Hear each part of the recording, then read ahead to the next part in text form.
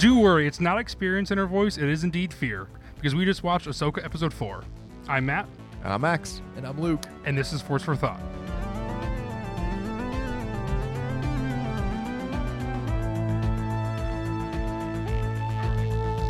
Hello and welcome back, everybody. We just watched Ahsoka Episode 4, which I think we all unequivocally think is the best episode thus far. But before we dive in, as a precursor for the Force for Thought later, or we're going to kind of nix that segment because I gave Luke Taylor a gift today, and we figured I'd just get it up top.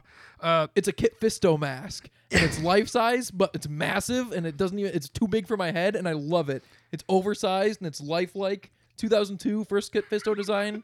It's so cool. It is life-size to Kit Fisto. It's huge. He is the only one that could wear this mask. Yes, because it is ginormous. And Luke is very excited about it, which I'm very excited about. Well, we had to mention it because Luke said he will be talking about it through this episode specifically, so we wanted to mention it up top. Luke, anything else that you want to say about it? We specifically record these episodes immediately after watching Ahsoka, and Ahsoka could not be further from my mind right now. I am going to be so scattered this entire episode because it is the second coolest thing that has happened to me in the last 25 minutes now. That is very exciting as a friend and very nerve-wracking as a fellow podcast, like as a co-host. I'll plug our Instagram real quick and say go follow us on Instagram. I will be posting some pictures and a video of Luke opening the mask, and you can see exactly what it looks like in all of its horrifying glory. I was really hoping that was something to do with the Kit Fisto mask, because I was going to be like, I don't think right now is the time for a plug. We're already off track. We're talking about the mask. Let's stay on topic. Yes. Speaking of staying on topic, let's stay on topic. This episode... Yes. Check out our TikTok. This episode absolutely ruled. I think from the very beginning, this whole episode, right, at the end of last episode, it ends in this fantastic space that we're able to explore for an entire 40 minutes. And it's dark, it's brooding. It feels like a summer night when you're playing outside and a storm's coming, so you know you have limited time. It feels anxiety-inducing. I mean, you have the red trees, you have this scary scenario, you have this life-altering scenario about to happen, all with these gray skies, and the sun is kind of like setting. It is such a great setting for this. Do you guys have anything off the top of your head? Again, the setting just stuck out to me as a backdrop to this fantastic episode. I think as we've been going, we have been ranking the episode off the top, and it doesn't really mean anything because all of the other episodes we've already said are a 10 out of 10, so it's not going to come as any surprise that this is actually a 10 out of 10. But it is better than the other ones. They cranked it to 11. Yes, it is the best episode so far. I wish I had rated all the other ones 9 so that I can give this one a 10. Yeah, I don't want to sound like a donkey brain with primitive desires, but it's just, there's so many lightsaber fights in this episode, and they're all amazing. They're deserved. Every other live-action Star Wars is afraid to do lightsaber fights because they're worried they won't do it justice. Yeah. And this shows the exact opposite. They just do them every chance they get, and each one's better than the last. I know. They literally know what they're doing so well, and I'm wondering if, like, Mandalorian, like, did Filoni have to hold back a little bit? Because this is exactly what we want in Star Wars every single time, right? Like if this and more things like this and Andor can exist, that's the perfect Star Wars world, is that combination between the two. And the thing that through this episode I was thinking, because I was at the edge of my seat the entire time, and yes, these are Rebels characters, so we are, and Clone Wars characters, and so we're very aware of these characters, and so we obviously ultimately have stake within them instantly. Right? But like there's something about it that to me anybody can hop on board and understand these characters and understand the new stakes that they're facing and the new horrors they're facing, right? Because like even if you don't know who Thrawn is, you know that who Thrawn is through them. It's a bad person, like who's gonna come and basically be like the new emperor, right? Or worse. Sometimes I forget how evil Thrawn is because I've read some of the books and he's not like a hero, but he's the protagonist in those books, and he's not as sinister. He's written as more of a like I'm doing bad things for good reasons kind of guy, but in Rebels and the way these characters are acting about him, he is evil personified. Yeah. But I think you're able to jump into the show, and I think they're able to show these new scenarios and these new characters, and you instantly care about them. We're already talking about Balin Skull, right? We're talking about Actually, Shin Hati. I'm sorry, I don't mean to cut you off, but I want to take back what I just said, because it's not that he's evil personified, because that's like the Emperor, and he's a completely sinister person. Yeah. They're not afraid of Thrawn because he's so evil. They're afraid of him because he's so capable. Yeah. Like, Yeah. they know that he can unite the Imperial Remnant like that. Yeah. And it'll be an instant war because he's so galvanizing to his people. Yeah, he's someone to be. He's someone that you would fear, but he's also somebody, if you're in the right I don't know, state of mind, that you can easily be agreeable with him because he is cool, calm, and collected. He's not the Emperor where he looks evil and is scary, right? Like, he looks like an admiral. Like, he looks like somebody you should be able to trust. Obviously, just on the wrong side. But I mean, where to begin with this episode, to be honest? I mean, like, we see Ahsoka and Sabine gearing up. We get a droid battle. We see Ahsoka and Sabine working together, and that is one of the coolest fights was with the droids, I think, because they are working back to back and in tandem, and it is so cool to see that. I don't think all of them were droids. I think some of them were some living people. I mean, they were wearing like masks and stuff, so I don't know if they were humans or not. But the droid fight between Hu Yang though and that HK droid was awesome. They were bare knuckle boxing. When that bad droid first appeared, I was like, oh, I thought we were going to get a droid fight there, because I started thinking right then and there that we've never really seen a droid on droid fight like that. And I was even thinking like, oh, what would that even mean though? Because they could use weapons or blasters. It wouldn't be that exciting. And then this happened, and it was like, oh my God, this is so exciting. I cannot believe that they set this up, and I had the thoughts that I just had, and now we're seeing it right away. It was so cool. And then Hu Yang has those extra arms, but they're little baby arms. Yeah. So he couldn't really reach him. He was like using the little arms to try to like also punch him, but he couldn't do it. So then he punched behind him to sabotage the ship, basically, to get the attention, because he was screaming for help, but no one could hear him. Yeah. And as we were watching it, Matt, you were even commenting like, "Oh, this is so sad." Yeah, that was awesome, because we've seen those little baby arms before in the Clone Wars, right? I haven't seen the Clone Wars arcs with him in a while, but he uses them to help build lightsabers, right? In the last episode too. Yeah, in the last episode. When he he's training using Sabine. Yeah, when he's got the 4, and we were all like, "Oh, we would love to see a General Grievous fight." Oh, yep. Honestly, now though, I would like to see that less, because he would definitely lose. He's got little baby arms. There's no way he would win. Now that we know the limitations of those, yeah. The I guess tying this into what we were just talking about before with the lightsaber battles too. I don't want to jump all over the place and just talk about all the lightsaber battles all at once. Honestly, I think that might be a good idea, because the combat in the show, it's so good. It is. Like, I can't get over, like you were saying, Luke was saying how this is like the lightsaber battles and everything is like all we wanted to see. And as you were saying that, I was like, well, I did like the lightsaber battles in Obi-Wan Kenobi, specifically the Darth Vader and Reva showdown and the Obi-Wan and Darth Vader showdown. But those were really the only 2 lightsaber battles in that entire show. And they were saved till the end because they were kind of like the big finales, right? This one, we get all of these lightsaber battles that are just kind of like sprinkled throughout the show, yet every single one is also a little bit different. Each one keeps adding a slightly different element to it, and you're not just like, oh, okay, I've seen this battle before, like let's do it another one. But they're also a little bit character driven, I think, too. They're not just thrown in there to be thrown in there. They're right. We already get a Sabine and Shin battle again, right? They kind of have like a rematch already, which is interesting. And honestly, let's kind of as a structure, maybe we can just talk about all the battles, because it is kind of hard to go in order specifically for this episode, I think, because it was so action driven. I feel like that's all there was. In the last couple episodes, it seems like here's section A, here's section B, right? It's very obvious. We have a Hera scene, we have all this, where in this episode, it's like, here's this big setting, and everything basically takes place here. So it feels like we can go, I mean, if that's what we're working out, I guess just saber battle. But I mean, there's so many cool ones. We have, do you want to talk about Merrick? Yeah, he was undead, right? I mean, I'm still out on that one. I don't know. What do you think he was then? I don't know. Green mist? What else could that be? None of it makes sense. How could he be undead? Like, what would that mean? Did Morgan Elsbeth summon him and train him? Is he? Why is he an Inquisitor? Like was he actually was he undead, or was he just kind of like? Was he the 8th brother? The 8th brother died, and Morgan Elsbeth revived him. Oh, that could be.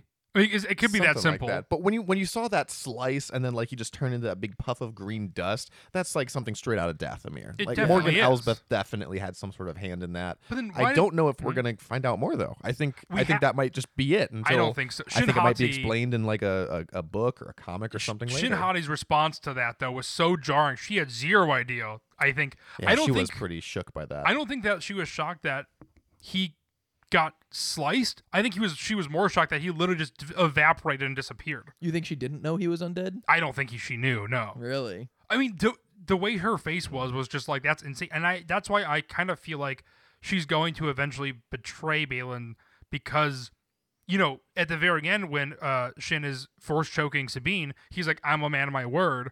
And I feel like Shin is not going to understand that. I mean, if Morgan has this power that she has never seen before and is more powerful than Balin, I feel like there is that possibility that she's going to see that. I didn't think about that. That'd be really exciting to see. Yeah, I think that, I don't want Balin to go, but I also feel like we're only going to, again, I say this every week, but we only have 4 episodes left with him now forever. And I do feel like there's going to be some sort of twist where Shin, maybe we're led to believe that Balin is going to be the overarching villain over potentially not just this show, but potentially into the movies or anything. And I have a feeling it might be Shin instead. And it's kind of a bit of a fake out. That would be great. Because I love Shin Hati. We were talking off the air that I've seen a lot of posts on social media of other people giving Shin Hati a lot of praise for being so cool. And it made me, I know you guys didn't see those posts, so you think I'm just making it up, but it made me think of Dave Filoni before has talked about, and Ashley Eckstein and other people have talked about when Ahsoka was first introduced and all the fans disliked her, and Dave Filoni was creating like more interesting stuff in seasons 2, 3, and 4 of the Clone Wars, and people were just hating on season 1. And Ashley Eckstein and Dave Filoni had to say, like, just wait, she develops, she's cool, you're gonna love her. And then the same thing with Ahsoka in Rebels. Dave Filoni like said to the actress, at first they're gonna hate you, but just give it a year or 2 or 3 and they'll start to love you. And I don't know what he started doing differently, but he's figured it out, because with this actress that plays Shin Hati, he could have just said, all right, everyone is going to love you immediately. Enjoy it. Yeah. I think that's a good thing with Star Wars in general, is that's a great rule, is that everyone's going to hate you, but they will learn to love you because we'll develop you. And that's something that in the sequel trilogy that we talk about sometimes, and they don't stick to their guns all the time.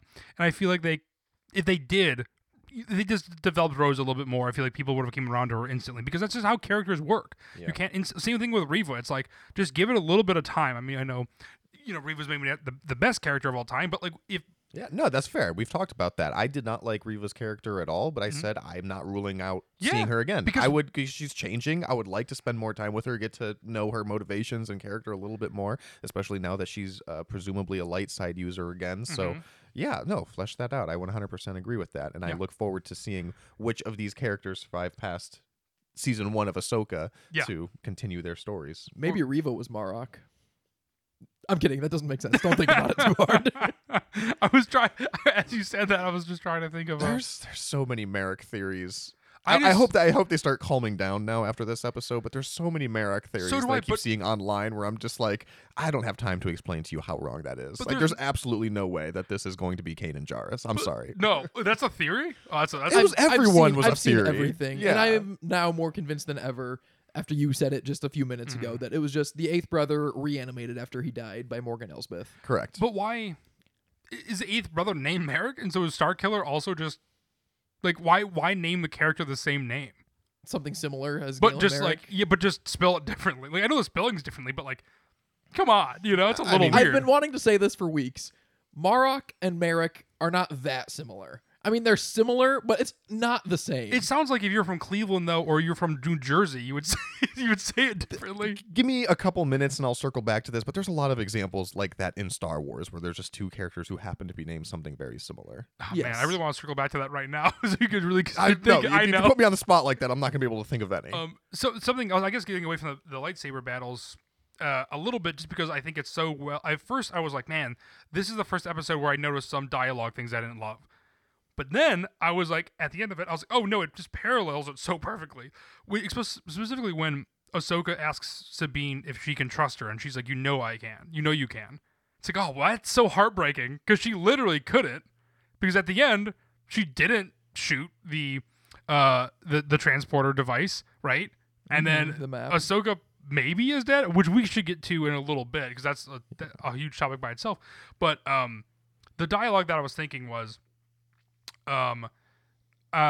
she says she knows how much Ezra means to Sabine. I was like, what? After she finds like her ear device or whatever. Yeah. And I was like, that's the perfect way to start that scene. But instead, she says, are you worried? It says, should I be? What? Worried? Nope. I was like, that's a weird Is that what the dialogue was? Yes.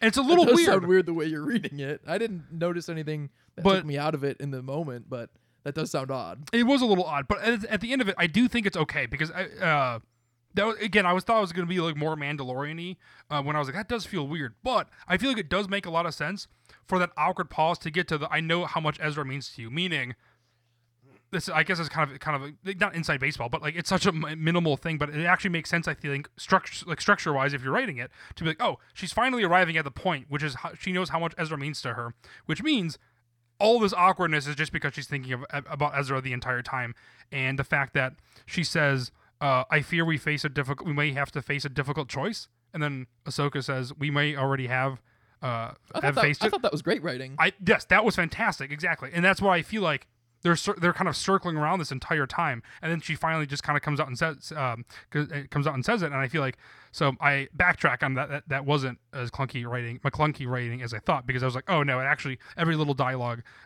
thing has purpose, and I think it's meant to build tension and meant to build this awkwardness, and for them not to get to the point, because much like Max and I, we're both very passive people, so Ahsoka finally got to the point, unlike either of us would do. But man, what a heartbreaking thing. We see them work as a duo. We see them. And she had to have sensed. I mean, obviously, she sensed something in her because she knew that was going to come, right? Yeah. Wait, Ahsoka? Yeah. That's why. Okay. I mean, she basically laid that out beforehand. Yeah. Exactly what happened. She's like, "Listen, we might have to choose between nobody going or them going, and if that's the case, it's better for nobody to go." Yep. And lo and behold, exactly that happened. Yeah, I don't even think she was sensing anything. Like, I think I could have sensed that. Yeah, do you I think? saw where that was going. But I mean, no, she was sensing the fact that Sabine was going to struggle with that yes, choice. yes. Not that choice was going to be made, Yeah. but that Sabine was going to make the wrong choice in it. And she tried to nip it in the bud beforehand and say, hey, listen, if you get this opportunity, this is what we're doing. Yeah. And Sabine said, okay, cool. And then obviously when push came to shove, she did not do that. I've said this before earlier, and no one reacted to it because it's probably a dumb idea. But we talked about potentially Great preamble. Ahsoka. I'm on board. Ahsoka is dead. But at the end of Rebels, she obviously shows up to Sabine in a white cloak, right? Very Gandalf the White. And she does not in the beginning of Ahsoka. Do you think that is a flub, like we talked about in the first episode? Or do you think eventually she'll use the world between worlds, or somehow she'll go back to the beginning of the story as a new Ahsoka, knowing what she knows now, to fix things? I don't. So let's talk real quick about the end of the episode, Sure. right? Because clearly at the end of the episode, she is presumably dead, but she is definitely in the world between worlds. If you've seen Rebels, we know what that place is. Mm-hmm. If you haven't seen Rebels, I feel like people are just going to be even more confused. I'm getting more and more concerned for the people watching the show who haven't seen the animated shows. If you're listening to this podcast and you haven't, you should really go back and watch it, because you're missing a lot of the good stuff in this show. But they're probably so excited to understand what this part of Star Wars is, and I think they'll not spoon feed it to somebody, but they'll probably treat it like this is the first time in live action, so we have to explain it. I mean, that's not They that will, far off yeah. from where we are currently. We don't know anything about the world between worlds. We've seen That's it a true. handful It's of still times. relatively mysterious to Yeah. us. Sorry, Max, go on. You want to go to roll? I feel like most of the things that we do know about the world between worlds is just from Dave Filoni in interviews and stuff. Right. But yeah, so at the end of the episode, Ahsoka falls off the cliff, and like even as we were watching it, we were kind of like, okay, like she's not dead. Let's just kind of cut to the chase, like bring her back, show us how she's alive and all that stuff. And then the next time we see her, she is in this mysterious realm called the world between worlds, and she sees her old master, Anakin Skywalker. Hello, Snips. I wasn't expecting to see you so soon. Which made us definitely think that maybe she is dead, and this is the afterlife of Jedi, is the world between worlds. But then they ended that scene with a Darth Vader theme, and we're watching it with subtitles on, and it clearly said Vader theme, and then it cut to black. And so I don't know what to make of that. That was not like a joyous reunion, upbeat moment of like, oh my gosh, my old master. No, it was like, oh, something's afoot. It felt exciting, but then, like you said, it did end on that Vader note, and it's such a scary and nerve-wracking theme, and it cuts to black, and it's like, but that's the thing, it cuts to black. It doesn't have the credits right away. It cuts to black purposely with the Vader theme. Yeah. So what is that? I literally lingers don't on know it. what that means, and I will be thinking about it forever. And tomorrow I'll edit this episode. Then later that day I'll listen to this episode, and then later that day I'll be like, I know exactly what it means, and it's gonna piss me off so bad. I didn't think about it that hard when we first watched it like you guys did. Part of me just kind of thinks it's to cue in the audience that really doesn't follow Star Wars, that is watching this show for fun, that Anakin is Darth Vader and that's her master. I hope that's not all it is, because it is really exciting that it I don't might be think it more than is. that. But I wouldn't be that seemed- surprised if that's all it was. It seems so far intentional. Yeah. I don't know. I mean, does Anakin Skywalker have a theme that they could have played? They got to play music there. They did have music there though. They like changed it at the last second to the Vader theme. They could have also created some new ones. I mean, Because they got to play an Anakin theme though. They got to play Anakin music somehow. Anakin and Padme theme. Can't do that without Padme. Yeah, she's also there. She's hanging out. You can't do the Battle of the Heroes without Obi-Wan, or the Duel of the Fates. But without- I guess it's wouldn't not you, Anakin at all. as a composer, want to create something brand new for Anakin, the first, like this version of him? Especially Kevin Kiner, who did Clone Wars and Rebels. Yeah, that's true. I feel like over 7 seasons of the Clone Wars, he had to have developed a theme for Anakin. I don't know the soundtracks as well as I need to have this conversation, but it's got to be out there. Yeah, I feel like I should know that, and I don't. But I also feel like he would create something new for the show, presumably. But it's not there. It's the Vader theme, and it's like, man, I'm going to be thinking about that for a whole week. I mean, I was going to be thinking about that scene no matter what. Obviously, Luke, you said this earlier, is that they obviously de-aged Hayden Christensen. Yes. But I'm okay with it because, like, yeah, He looks great. He looks like he does in the Clone Wars, and when we last saw the two of them together as Anakin, not as Vader and Ahsoka.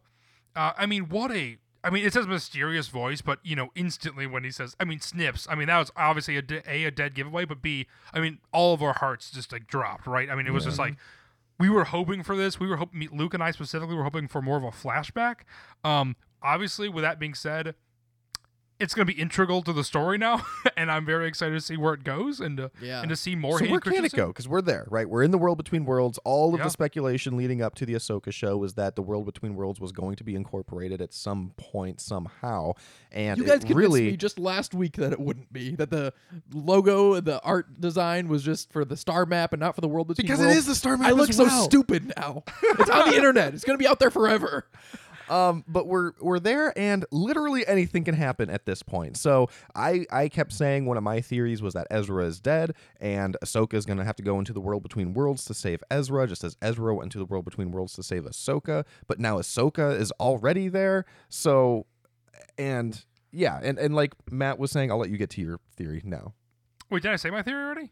about her coming back in that last scene in Rebels. Yeah, in do her you white think garb she's going to be able to go back into the past and arrive to get Sabine, but as like a new informed Ahsoka to kind of fix the wrongdoings that go before? Maybe even understand her wrongdoings, Ahsoka's wrongdoings, by not training Sabine, which then ultimately led to her, not trusting and wanting to find Ezra.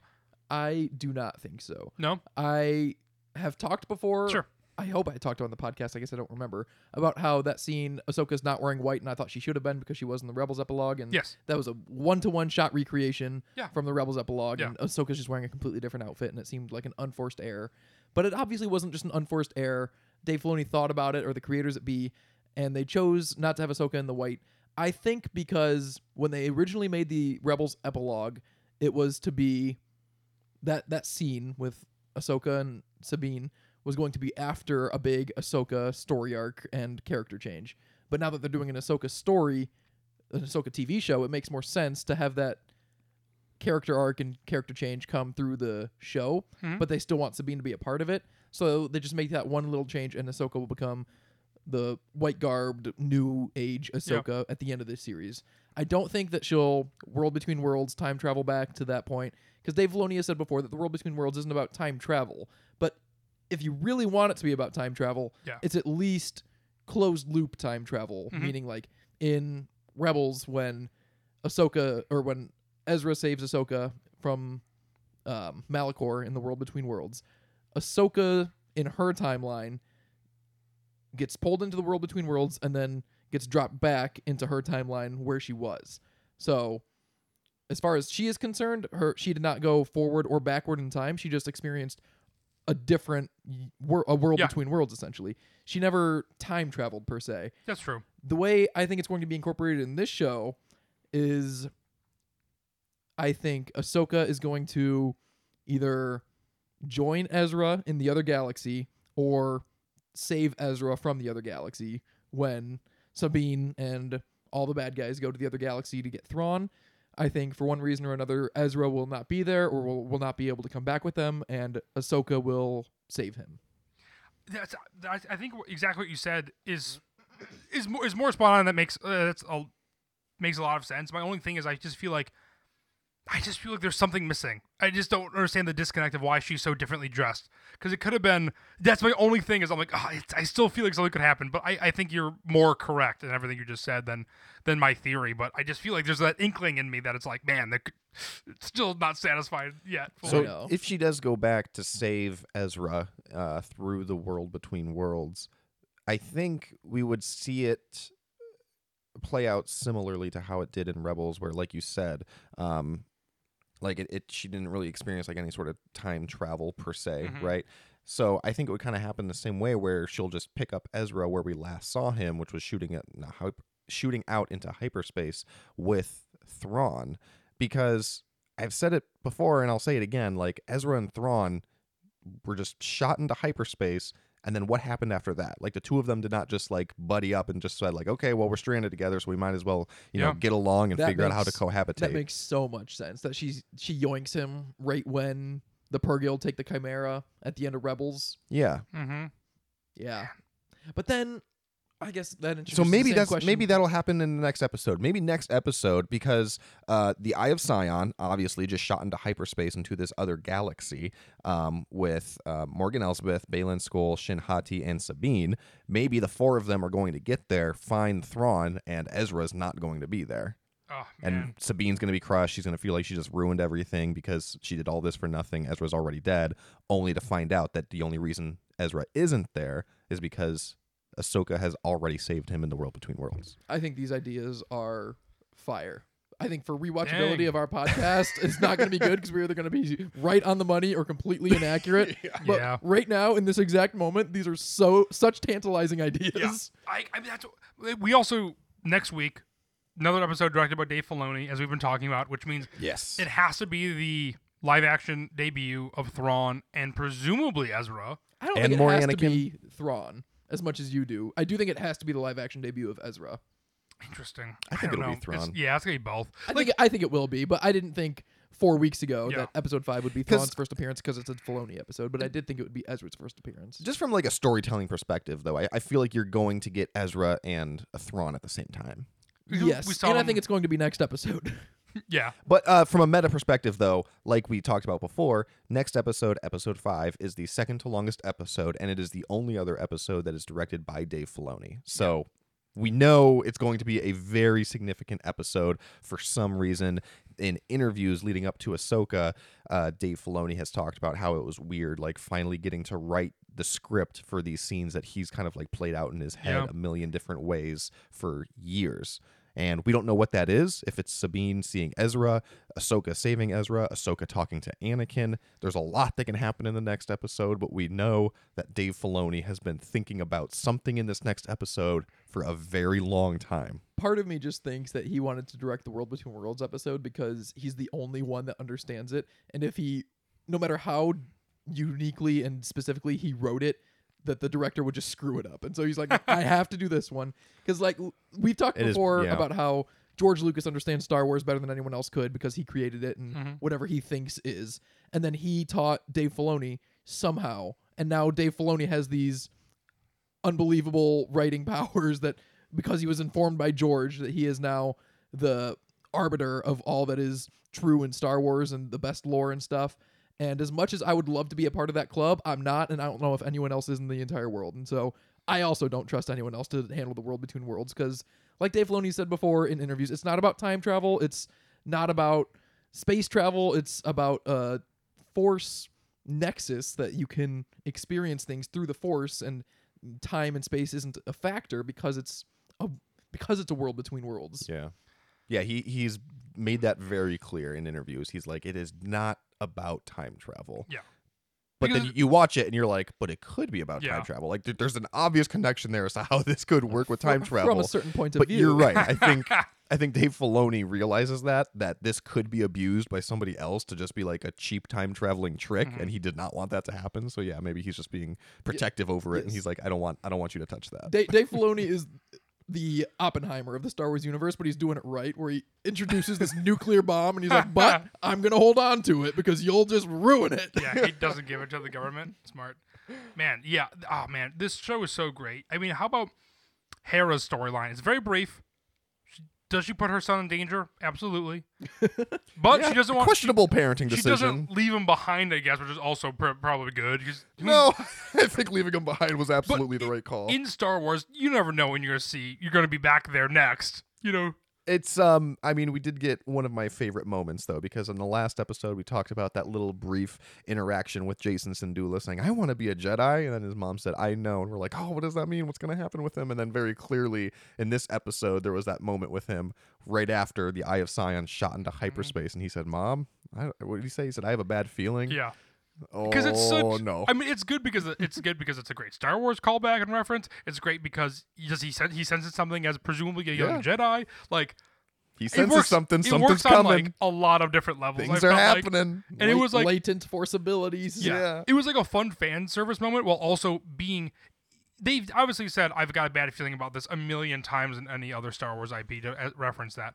Yeah, and it's usually as a joke. This time it was not a joke. Right. Sometimes it informs the character also. Yes, it felt like it actually had a bit of weight to it, and it actually worked. And it had weight to it for the plot, for the character, as well as fan service. Yes. It was it did that exactly correctly. It was so good. It wasn't just played off as a little joke, which I feel like not that there's anything wrong with that. And like as somebody that's like fairly jokey, and by fairly jokey I mean very jokey, I also do I think know when I'm watching something when to play it straight, right, and when to do something that betters the story versus like what I would want to see for humor. And I think that is very much done very correctly. And I mean, you know, we get Carson, but we don't get any Zeb, which is not a bummer. But I feel like that was the point for Zeb. If we were going to get him at some point, it was there. Yeah, we last saw him with Carson in an X-Wing flight suit. I mean, it did feel like that was going to be the moment. Yeah, it felt like it was going to be, which is now I'm wondering if he is. I assume he's still going to show up in the show at some point. I would not be that surprised if he didn't. I know you've been saying it the entire time, and it feels I'm like starting you're to more turn right on that too. Just because it feels like this would have been it. But like, man, what a because they kept two X-Wings alive. So when the Eye of Sion shot into hyperspace, it sent like that shockwave through all the ships. And two of them collided together. I think there were 4 X-Wings to begin with. There were 5. There were 5, so 3 of them collided together and blew up, and then 2 X-Wings survived and the Ghost. So why save Rodian. 2? You saved Carson, because we already established him as kind of a character. It does feel like one of those things where all the other ones are gone now, right? They're going to need more people. And I also feel like it's like, hey, you know, Hera's still here. She's still alive with Jason. Presumably, she's going to have to contact Zeb to be like, hey, it's kind of one of those things like in a horror movie where like it's happening again. You know, it's like we have to get the band back together because like Ahsoka is missing, Sabine is missing. Well, let's think about Ezra has been missing. We haven't talked about in a while, and I haven't even thought about in a while. But I still think Captain Rex is going to be in this show. Same, yeah. Oh, but so yes, you're okay. So like, Hera or not Zeb and Rex have to come together, right? Yeah, I would think so, because that's also more baggage for a show that's already very difficult for someone that hasn't seen the animated series to digest. If you just start throwing in Zeb, then the average fan is going to be like, now who the hell is this guy? Like, why? Yeah. Or more baggage like, hey. that they don't know. But if you introduce Rex, it's like, oh, it's like Boba Fett. It must be a clone. Yeah. Next chapter, please. Like, and we but get now all the joy. They're going to be like, oh, that's the guy who was talking to Carson in Mandalorian. Yes. Right? So who is this guy? But man, lightsaber battle also with Baylan and Ahsoka. Yeah, good. Purposely was awesome. not using her second lightsaber because she knew she was going to have to grab the portation device, which is super smart. Yeah, that makes sense. I didn't really think about that. She wasn't using her second lightsaber though when she was battling Marok. Yeah, I'm trying to make sense of it. I'm also trying to make sense of why she wouldn't like force pull it or push it because that burned her hand pretty significantly. So I'm just trying to make sense of it. Well, because it was stuck. I think it was. Yeah, it was force stuck with the Night Sister magic. Correct. It was very clearly under some sort of spell. Yes, because you need to poke it. Okay, you need to poke it pretty hard too. Man, it is funny looking when Morgan Elsbeth summons it just using a completely vertical pointer finger. Yeah. So not to go into my Star Wars intricacies episode, Jesus, that we put out 2 days ago at this point now. one day ago at this point. One day ago, it came out today, which is Tuesday. But Ahsoka burned her hand. If she died, now she's a Force ghost. She doesn't have to deal with those burns, presumably. Well, that's an interesting point, because do you think Force Ghost Luke Skywalker has his robotic hand or his, biological hand? I don't know. Force Ghost Luke Skywalker is in The Rise of Skywalker. If we pulled it up right now, which one do you think he's going to have? Do you know the answer to this? I do. I think it's the mechanical hand. Max?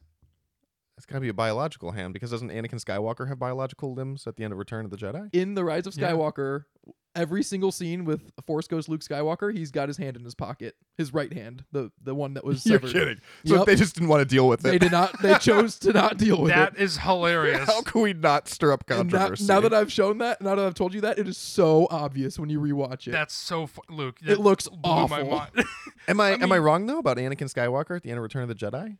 Do you see his hands? I don't know. I can't picture his hands. I want to say you do see his hands, like the updated versions with Hayden Christensen, or even the older version. No, I don't know why I think I know more. Clearly, this was the conversation they had at Lucasfilm during all of Episode 9, and they were like, just put it in his pocket. I don't think you do see his hands. I think his robes are covering them. I don't think you see his hands either. Man, we're just uncovering a whole But I mean, his face isn't horribly scarred and burned anymore either, though. Although he's also younger. I don't know if this was a theory or if it was an interview or something. Somebody said like, "Oh, when you become a Force ghost, you like revert to the last moment of like being a Jedi." So like that was like the last time that Anakin was like part of the light, because like becoming a Force Jedi or becoming a Force ghost, you return to the light, so you revert back to your stage when you were in the light. Cut in half. Does that count? You'd be a Force ghost half. Yeah. That'd be pretty lame. Interesting. Something to think about. Let us know if you never come up. let us know if you know anything more about it. Anyway, I distracted us. We were talking about Ahsoka burned her hand, and that does not necessarily guarantee that she will have a burned hand in Force Ghost Heaven, but it does not mean she won't. Sorry, yeah, I threw us off track because I was talking about the Baylan fight and the Ahsoka fight, which was awesome. Yes, Ahsoka chooses to use one lightsaber because I think it's because she had to pick up the thing with her hand, and that's why. But I like to think it's because Baylan Skoll uses a very aggressive, powerful lightsaber fighting technique, and Ahsoka chose to use one lightsaber for the added strength and stability as opposed to two, because the speed would not have helped her as much as the strength that she needed. Which she does do that with her saber too at the end, which is with the scene we're watching. It's paused on the screen. She's using the Force to push back the saber. Yeah. So I mean, right there, I think that's a great call, and also just like the way Baylan fights is so like medieval knight. It's so cool. It's so different. I don't think we've ever really seen that specifically in live action. I know, his lightsaber hilt is like twice as long as everyone else's, because he holds it with two hands, but his hands are nowhere close to each other. Like, it's built like a broadsword from the Middle Ages. It's massive, but it's like the same size sword, and it's not any heavier or stronger. It's just the way he uses it. And his lightsaber comes to a point too, which is interesting. That is interesting. A lot of like medieval, like similarities there. In Jedi Survivor, you have a lot of different lightsaber stances that you can use, and the crossguard stance, which is like the Kylo Ren lightsaber, you use it exactly like Baylan Skoll was. Like, I think some of the choreography is literally lifted from that video game, or vice versa. So it makes me kind of bummed that he doesn't have a crossguard saber, because that would be cool, but it looks so similar. And I was thinking of my experiences playing the game this whole time and how similar it is, and that's why I thought like, oh yeah, she wouldn't want to use her double-bladed or her two lightsabers, because the speed and maneuverability doesn't help against such raw strength. You need to use one lightsaber. I do really love that they're using that duality between Shin and Baylan, where Baylan is clearly like the pure raw strength, whereas Shin Hati is more about the speed and agility.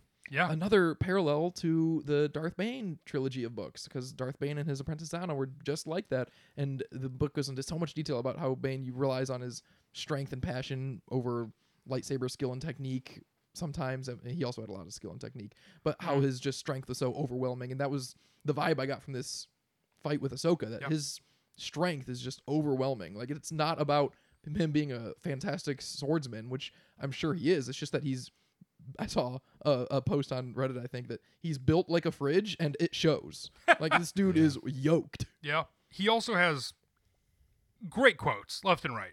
Mm-hmm. The one that's a little heavy-handed is when she's like, "You have to have faith." And he's like, "I lost that long ago." It's like, yeah, we know. but it's still kind of cool to hear. I didn't have a problem with that. I liked it. Out of somebody who, like, as Luke Taylor would say, spits fire all the time, maybe one of his least. That's fair. But, like, just when Ahsoka ignites her lightsaber, and he says, how inevitable, so good.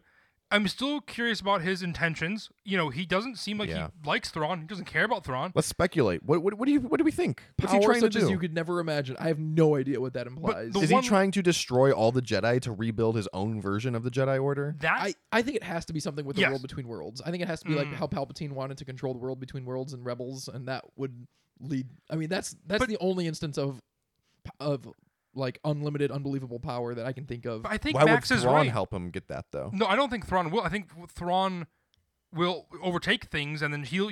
Like, I think you're right, Max. I think he's able then to insert order in an orderless world, and that's why Shin Hati has the Padawan braid then. Because I think you're right. Why else would she have that? It's like I don't think Balin cares about Thrawn at all. I agree. I think it's all about something with the Purgil or this other galaxy or the world between worlds, or because there's also a theory that the original portal to the world between worlds that was on Lothal from the Jedi Temple with the Mortis gods, that was being transported away on the Chimera, on Thrawn's flagship, and it's now in Thrawn's Star Destroyer in this other galaxy, so that might be what he's looking for.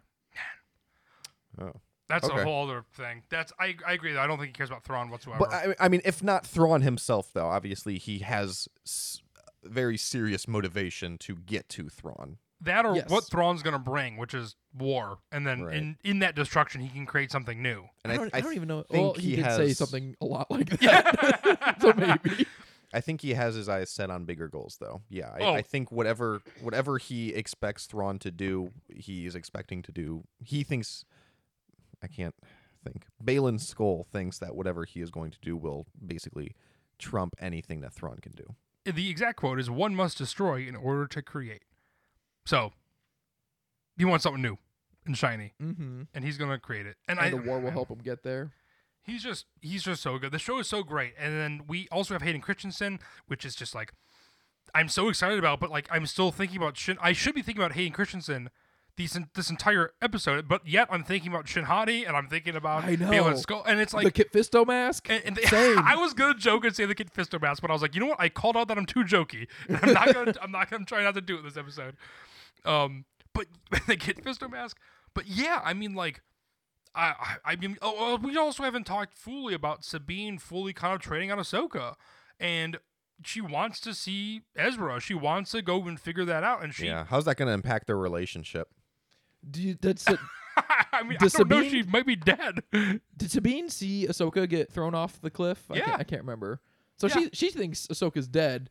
I'd probably go find Ezra also. I mean, Sabine has no family, and then Ahsoka comes back. She kind of has a master, but she doesn't like her because she boofed the map already once, and now And you Ahsoka's you hate dead. to see it, but Balin Skoll was making a lot of sense. Mm-hmm. Sometimes villains do make sense every now and then. Where's it going? So, if Ahsoka, I have so many thoughts. I right know. now. I mean, Because Ahsoka's not dead for good, right? No. I mean, I mean, she's it's her obviously show. going to come back at some point somehow.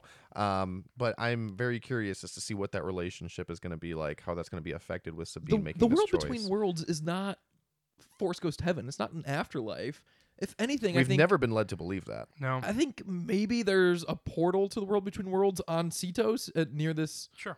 place because it has something to do with Does it have something to do with Purgil necessarily? I don't know. I mean, they were there. We don't really know much about anything though. It's like, is she able to just transport herself there?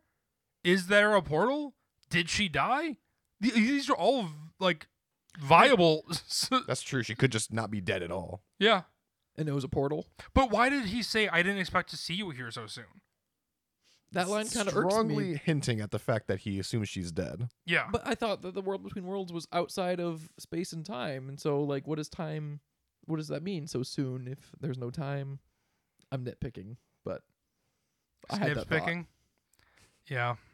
It wasn't very good. I saw you cock your head looking like, wait, what?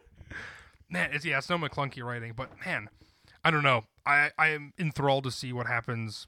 Enthralled? Nah, I'm enthralled to see what happens next week and the rest of the show because I feel like a lot of our theories are coming up bupkis, and yet we're getting something better. Because I feel like we always kind of say the expectation is the death of curiosity. I don't know if I've actually said those words before, because as I said, I was like, am I smarter than I think I am? I've never heard that. That's a good quote. Thank you. I like it. We said something along those lines, but I think, you're setting yourself up for failure if you're consistently thinking your expectations are better than what's going to happen. And yet this show is doing things better than we thought were going to happen, I think. And in a more exciting and interesting way, because I don't think I could have theorized any of the things that we saw. In episode 1, I was like, there's no way that Sabine's gonna go with Balin's. It just doesn't make any sense. And now it's like, it actually makes a ton of sense. And she's just kind of getting eaten alive by wanting to search for Ezra. And it's like, it's really sad. Again, like we all talked about how she moved. No, everybody else moved on besides Sabine, and now we're really seeing the side effects of that. Is that she's very susceptible to your entire life has just been waiting and searching, and now she has to go through with it because what else is there? I wonder if she's also going to be under the assumption that Hera's dead, because she saw that Hera came to rescue her, and they were right in front of her, and then they jumped into hyperspace. She probably thinks they hollowed her. Yeah, and she yelled Hera, like she was like, this is not going to end well. Mm-hmm. If she gets to Thrawn and Ezra's already been saved from Ahsoka in the world between worlds, and she thinks Ezra's dead, Sabine is about to hit an all-time low. And honestly, deservedly so. Well, yeah. That's rude. I know. She messed up. No, I mean, it's part of her character arc, right? I mean, she is going to hit bottom before she gets Max, better. But she messed my up. Character flaw. But any Peter Rabbit fans out there? But you can cut that. There aren't. She said the movie or the book? The movie. Luke loves Peter Rabbit. Have you seen it? Every Easter, he demands that everyone see You just like it because That's a good one, Domhnall too. Gleeson? And Rose Byrne. Yeah. Both Star Wars alums. Bada boom. And we tied it back in. Yep. Yeah. Don't have to edit it out anymore. Don't have to edit out, thank God. But she made a mistake, yes, but she was promised basically that war will come if she goes with Balin Skull. And Hera, she betrayed Hera in the fact that Hera was like, I'm trying to prevent another war. Mm-hmm. And instantly, that has all gone away because Sabine is like, I want to find my friend. Which, if you guys were in the world between worlds, or if you guys were in a different galaxy, I would also go and search for you. I would not. Thanks, buddy. I would not let these things happen in order to search for you. Maybe Matt, because he just got me the Kit Fisto mask. That gets him a lot of credit, but she is starting a galactic war. Like, this is intense stuff.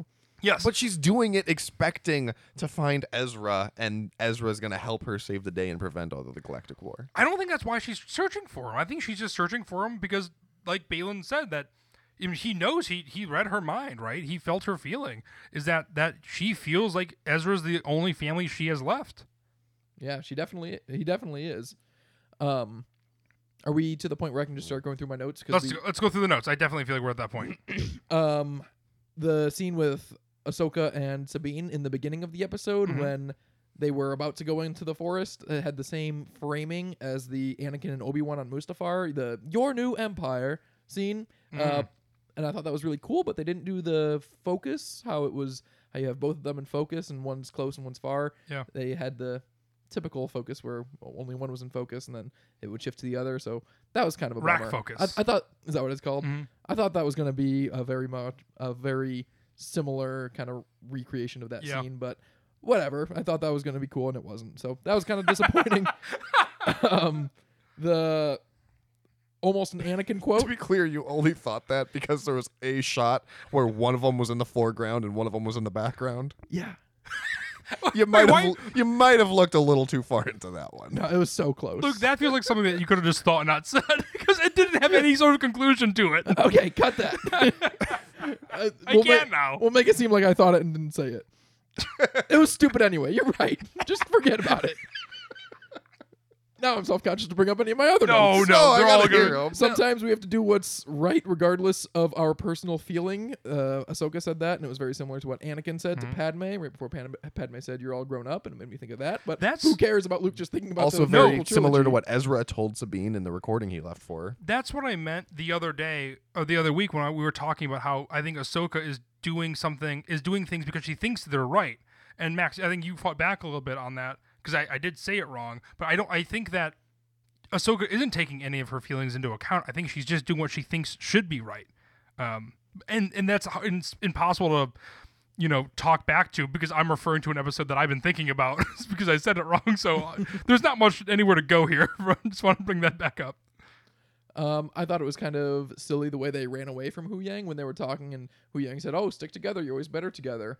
And Sabine like made a snarky comment. I was like, "Okay, we'll stay together." And then they turn around, and just go into a dead sprint. Like, if you're in that big of a hurry, like, don't talk to Hu Yang anymore. You got to just go.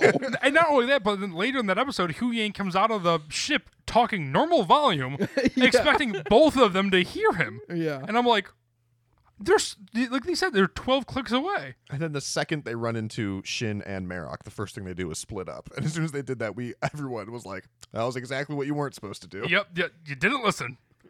My last note, the end of the Sabine Shinhati fight when Shinhati uses the smoke grenade, which was pretty neat. Yes, she's a magician. Yeah, Sabine It's an frustrated. illusion, Michael. Sabine frustratedly sighs, and the subtitles even say frustratedly sighs. And I do think that is a bit of a character beat, because Sabine must have a death wish, because she was losing that fight 10 ways to Sunday, and then Shinhati just smoke grenades and leaves, and Sabine's mad about it. Like, that is a blessing like you've never seen. She wanted to fight this to the death, even though it was a 90% chance of fail. While we're talking about that scene, there's a couple things I want to point out too, because there was that really cool moment where she put her hand up and like Shin she kind of backed away for a second, like she was about to use the force, and then she didn't. She's like, "You don't have any power here," and then she like clenched her fist and she shot her with the wrist rocket. It was super cool, but once again, they clearly hinted at Sabine being able to use the force and her failing. I'm really glad that we're getting these beats of her not being able to use the force to show the transition, but we are eventually, I feel like now, definitely going to see her use the force at some point. Yeah. Right? This is the rule of 3, and I feel like that was the second one. The first one was her training with the cup. So I feel like the next time she tries, she is going to do it, and it's going to be a really cool moment, but I don't know what it's going to be, and that's going to be fun to see. The other thing is that weird shot at the very end where they just focused on her helmet. Yeah, I noticed that too. I don't know about that. Well, she doesn't pick it up. I think it's almost one of those things where she's leaving Oh, she left it behind. her old self behind in a way. Maybe it's a metaphorical You're right. sense She didn't or- have that with her when she made it to the No. map, did she? Yeah, I agree. That's why. Yeah. Oh, and probably because Hera's going to find that and presume that she's dead. Yeah, Hera will definitely find it, and that'll be a point. Or Hu Yang will find it. But someone's going to find it, and they're going to think Well, that she's dead. the upside is that her head's not in it, so that could still a mystery. Not a Jango Fett situation. That's true. That's good. I think it's going to be. It's reminding me a lot of The Legend of Korra. Did you guys watch that? Mm-mm. No, why is that That's so familiar? the sequel series to Avatar: The Last Airbender. Oh, She's in the next definitely Avatar. She can bend 3 of the 4 elements, and she has to learn air, and she can't. And it's like a story beat that she can't learn how to airbend, and then they save it for the very end when it's like the most important point to airbend. And I think something cool is gonna be like that. Yeah, I agree. It doesn't really land if you guys haven't seen The Legend of Korra, because it's like she loses all of her other bending, so she has to airbend, and it's really cool. And I think it might be something similar to that. Like, no one else can use the Force because, oh man, maybe they'll bring back the I'm not gonna pull this name. I'm gonna say Mirakar right now because I can't think of what it actually is. But in the Thrawn books in Legends, there are little cat-like animals that are Force nullifiers. They Interesting. they make a little bubble where you can't use the Force in or around it. And Thrawn would always walk around with like 2 or 3. And maybe they'll bring those back, and Sabine will do something with the Force for the first time around that when Ezra and Ahsoka can't. That'd be cool. It would make sense, too, because Thrawn is very much a studious tactician. Like, I feel like he spends all of his time studying, and that's why he is so good at like strategizing all these different plans and stuff. And obviously at the end of Rebels, he was foisted, and it was because of the Force, and it was because of Ezra's connection with the Purrgil. And so I feel like whatever Thrawn is doing in exile, it is going to have to do with the Force and Thrawn studying it so that he can't be beat by it again. So that would make sense if they introduce some sort of animal like that to kind of negate any sort of abilities in the future. It's called the Isalamir, which I was not close at all. Haven't read the books in many years, but that is definitely what I was thinking. And George Lucas has said before that he didn't like the existence of that because the Force is in all living things, and he thought it was kind of antithetical to what the Force is. Yeah, And maybe Dave Filoni will work around that by saying like, oh, well, George, it's a different galaxy where they come from. That's the whole reason to have a separate galaxy. Max, do you have any notes or other thoughts? I don't have anything additional. No, I think that just about covered it. I feel like this has been a long one, but there was so much that happened, and it was so good. And this is the dumbest note to go out on, but I have the one, which is when Hera says, "You'll think of something" to the guy about the meeting. Oh. And then it lingers on him for just a little bit of trying to think of something. And I think that's a great example of the pacing and a funny moment that is like not a topical joke, not a Star Wars reference. It's a natural moment of funniness in Star Wars, which I feel like is fantastic and very welcomed. I loved it. And as soon as he said that too, I thought like, oh, okay, if that were me, because he said you have a general staff meeting, I would just go into it and be like, oh, a general staff meeting. I thought you just meant like a general staff meeting. Sorry, she did not get that. She's away. She sent me in her stead. You thought of something. You should email that guy. What was his name? Harkins or something? I have no idea. Know. It's said in the subtitles, but I forget. I'll go back. The best mystery of today definitely is what got that guy's name of everything we talked about. But yeah, that is this episode of Force for Thought, episode 4 of Ahsoka. We all loved it. I guess we can now leave you with what we've recorded first, which is me giving Luke Taylor the Kit Fisto mask. And if you want to see it, again, check us out on Instagram. And you can find us across all the socials at Force for Thought, YouTube, Instagram, TikTok, Twitter. Reach out, check us out. Wherever you're listening to us, make sure you like, subscribe, give a rating, do whatever it is you can, depending wherever you're listening to us. It really helps the podcast go a long way. Yeah. Gosh, this is so exciting that I'm going to be able to re-listen to myself opening the best gift I've ever gotten in my entire life. It's like I can see the happiest I've ever been. Like, it's opening the Kit Fisto mask, the birth of my son. Like, this is so order. cool. In that order. Oh, that's all right. And now you will get to listen to it right now. Well, I want to start this episode, but I also do want to give Luke this gift, which I feel like now is not going to be nearly as exciting because we just saw Hayden Christensen in Star Wars again. I don't want to toot my own horn, but I'm a very good gift receiver. Oh, so good. I am a very bad gift receiver. Really? Yeah. It's one of my strengths. I don't think it's a stupid gift. This is a free tote I got as well. Here we go. This is early. Is the tote part of the gift? No, fuck no. It's early Christmas, late birthday. So he will need the tote back. So Luke, right before you go, don't look into it. Well, you probably know what it is now. I know you're trying to collect every Kit Fisto thing, and so I found It's a Kit Fisto mask. Oh my goodness, I love it. Oh wow! Now I feel like you're playing it up. Huge. This is life massive. size. It's I huge. love it, Matt. It's from 2002. Where did you get this? So I have a Darth Maul mask from '99. The tag is still on it. Yeah, the tag is still on it. And so I was looking these up, and I was like, holy shit, there's a Kit Fisto mask. And I Googled it, and they go for like pretty expensive. And this one was like not inexpensive, but it was not nearly as expensive as the other ones. And so I was like, I have to pull the trigger and get this for Luke because it is incredibly creepy and very gosh, cool. Matt. This is literally the best gift I've ever received in my entire life. I know you think I'm overcompensating now because of what I said, but this is literally my favorite thing I've ever been given in my life. Why is it so big? That is so It's like they expect someone with dreadlocks to wear it. correct. Put it on, Luke. I could not believe this existed. Like a glove. It probably would fit you, Max. Hey, I hope we have like the same head shape. I am so happy. It is comically large. That was like made by huge. Lucas or whomever. It was like licensed. Yeah, Look at the As tag. It has like the the Star Wars official tag on toy. it. yeah. It's in the same line as the Darth Maul ones, I believe, which is Actually, look at that tag. It has like that early 2000s branding on it that we were just talking about with the board games Yeah, too. It does. yeah. Dated 2002. Yep. I could not believe that it was in as good of shape as it is. Oh my gosh. Matthew, this is the nicest thing anyone has ever done for me. I love it. Oh, that makes me very happy. This is the perfect Wow. reaction. We were just talking the other day. You said, I want to collect every Kit I Fisto do. thing. Was it when I said that I think I have collected every Kit Fisto toy? Because I thought I was done. You were I mean, talking. I haven't looked that specifically, but I definitely have Yeah. like most all of them that I've ever seen. Yeah, literally the day after that conversation, I was just like perusing the internet for some random Star Wars stuff, and I came across this Kit Fisto mask, and I was like, I bet Luke doesn't have this. What would you do if I did have it? I would just play it for myself. I actually already have 6 of these. In fact, I'm the one who sold this to you. I'm trying to sell them off.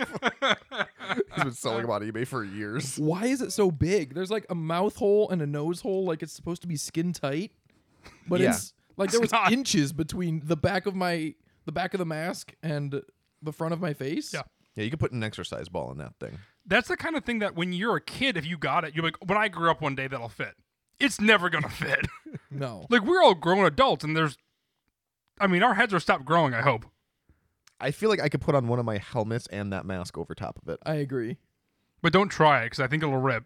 And they're kind of hard to come by, the Kit Fisto masks now. I love it. That makes me very happy. I am so happy. I cannot believe you did this for me. You know that it. is so nice. Look, as big of a Kit Fisto fan as you are, you deserve it. Thank you. You stuck with it the entire time. I do not think your wife is going to like that. I would confirm that probably as well. If I were not also a Kit Fisto fan, it would be very off-putting. Your child is going to scream when he sees It's it. just the right amount of lifelike to play mask. Just enough to freak you out. Yeah. Like, The lips freak me out legitimately. because it's from 2002, so it was the first Kit Fisto design when he was more human looking than fish looking. Yeah. Wow. Thank you so much. Yes. I have the biggest smile on my face. I'm not even thinking about Ahsoka. See you, Sammy.